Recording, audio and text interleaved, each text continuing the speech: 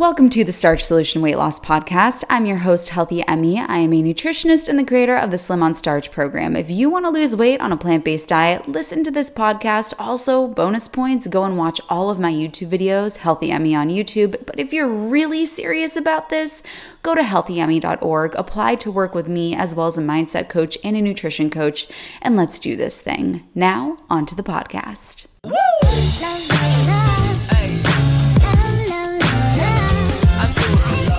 The first habit that I fell prey to was, it's a whole food. I can eat as much of it as I want to. Well, just because it's a whole food doesn't automatically mean that it's a calorie dilute food. Enter medjool dates, a love affair. Never forget the one that got away. My love affair with medjool dates. The highs were high. The lows were low. And what do I mean by the lows? I mean that I was a college student who was buying 2 pounds of medjool dates a day and couldn't afford it anymore. Those babies ain't cheap. But nevertheless, what I'm talking about is keeping excess fat on the body. Medjool dates are a very calorically dense food. They're about 1,200 calories per pound, as any dried fruit is.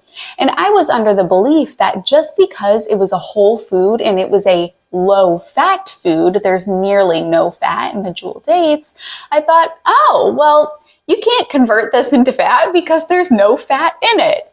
What I didn't know at that time was that it is possible to convert carbohydrates into fat if you're eating too many calories. And I was eating a lot of calories. I'd house 2 pounds of medjool dates for my first meal of the day and say, all right, what's next? What do we eat now? I just ate a whole food with no fat, so that's not going to convert into fat. I humbled myself. So just because something is low fat or zero fat or oil free or it's a whole food, you still can put excess weight on or prevent yourself from losing weight if your body is receiving more calories than your body is burning. At the end of the day, you do have to be in a calorie deficit in order to release weight. Calories do count, but I don't suggest that you count calories. If you're a client of mine, you know we stay nowhere near calorie counting. We don't touch that with a 10-foot pole. So how do you release weight without counting your calories? You focus on what you are eating and trusting your hunger fullness cues. I was honoring my hunger fullness cues, but I was just eating food that was too rich. There were too many calories per pound in the food that I was eating. So I had to nix the dried fruit, bring in some more veggies, and get my calorie density down. The second mistake that I made was thinking, I'm a runner. So long as I run, it's impossible to put weight on. I run marathons. Again, I was humbled. You know, there's the saying, you can't outrun a bad diet. And by no means was my diet bad. It was extremely healthy. I was eating all whole foods. But like I said, I was eating whole foods that were rich in calories. Medjool dates was my main source of calories, and I was getting in a lot of them. But I was under the impression that, okay, this is a food that doesn't have any fat in it, and I'm a runner. I run at least 8 miles, 10 miles, 12 miles a day. This is when I was studying abroad, and I would explore different cities by foot, by running. I was running like a crazy person because I was traveling all around Europe, and that's how I would see the city. And medjool dates were an easy thing to get while I was traveling. They didn't require any cooking. It was a recipe for a grand old time. I had a great time, and I wouldn't trade it for the world because I did learn so much information that I'm able to deliver to you here. But it put excess weight on, and it kept excess weight on me, thinking that if I was just going to run, that there's no way. I mean, I run like a crazy person. There's no way I could put weight on. But exercise doesn't burn as many calories as we think that it does. Our body maxes out at the amount of calories we can burn through exercise. And experts say that we max out at about 15 to 20% of the amount of calories our body burns in a day. So if you're eating way above your calorie needs, even if you're exercising a lot, you'll still likely be in a caloric surplus. The third mistake that I made was thinking that oil-free, no fat was the end-all be-all for preventing weight gain or getting weight off. For instance, You could have a peanut butter sandwich that's technically oil-free. The bread could be oil-free, the peanut butter could be oil-free, but if we look at the average calorie density of that meal, we're looking at a nut butter that's 2,800 calories per pound and a bread that's 1,200 calories per pound, which that will average out to, that's an easy average, that's 2,000 calories per pound as an average of that food. That's really calorically dense. And if you look at something like oil is 4,000 calories per pound. 2,000 calories per pound ain't that far off when we're comparing it to something like potatoes that are 300, 400 calories per pound. So just because something is oil-free, it doesn't mean that you're going to lose weight from it, because it can still be very calorically dense. And there are instances where actually meals that have oil in them are less calorically dense than the oil-free peanut butter sandwich or the oil-free avocado toast with seeds all over it, because that food is just higher in calories. The fourth mistake that I made was thinking that you can't overeat on a whole food plant-based diet. Now, my learning process of this was twofold. First, I learned that it is possible to overeat if the food itself is calorically dense, because even if you're listening to your hunger fullness cues, if you're eating food that's just too calorically dense, you could still eat to satiety, but the food is really calorically dense, so you're eating a lot of calories. Now, what I saw with my clients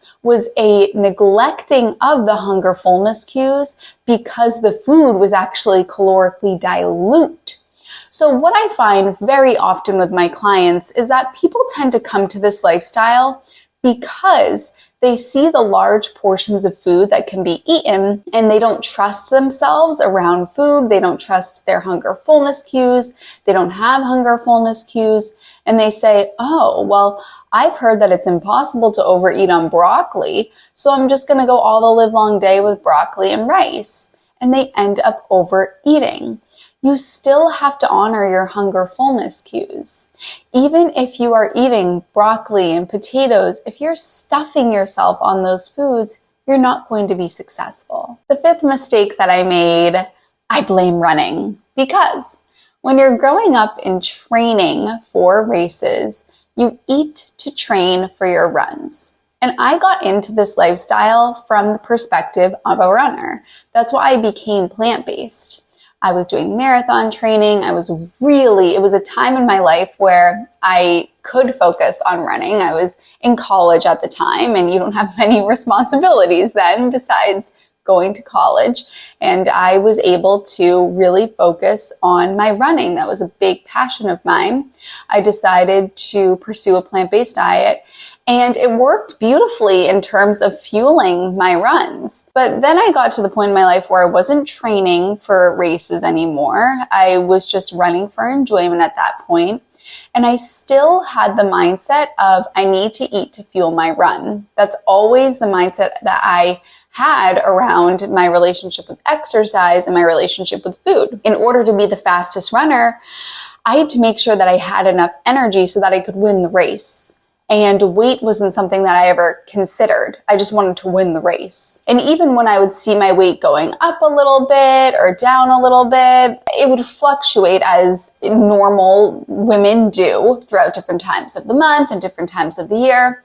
And that didn't affect me because my core drive was to be the fastest runner. When I stopped running, I still had the mindset of I need to eat to fuel my run. And that's going to get you into dangerous territory, because if you are eating for the sake of fueling yourself through exercise and you're no longer an athlete, your body's going to undergo some changes.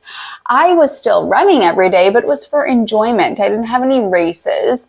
And so this would cause fluctuations that weren't justified anymore. I didn't have a race that I was trying to win.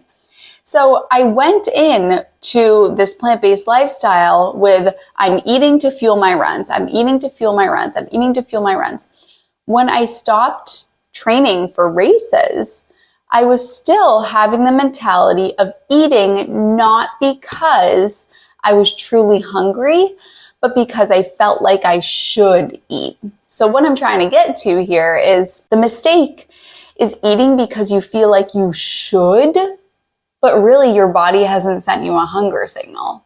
Wait until your body sends you a hunger signal before you begin eating. Bottom line. If any of these identified with you and you would like support and guidance on navigating them so that you can release the excess weight, please just click the link in the down bar. We'll get on a call, we'll chat, and we'll get you all sorted. I love you, honeys, and I'll see you in my next video.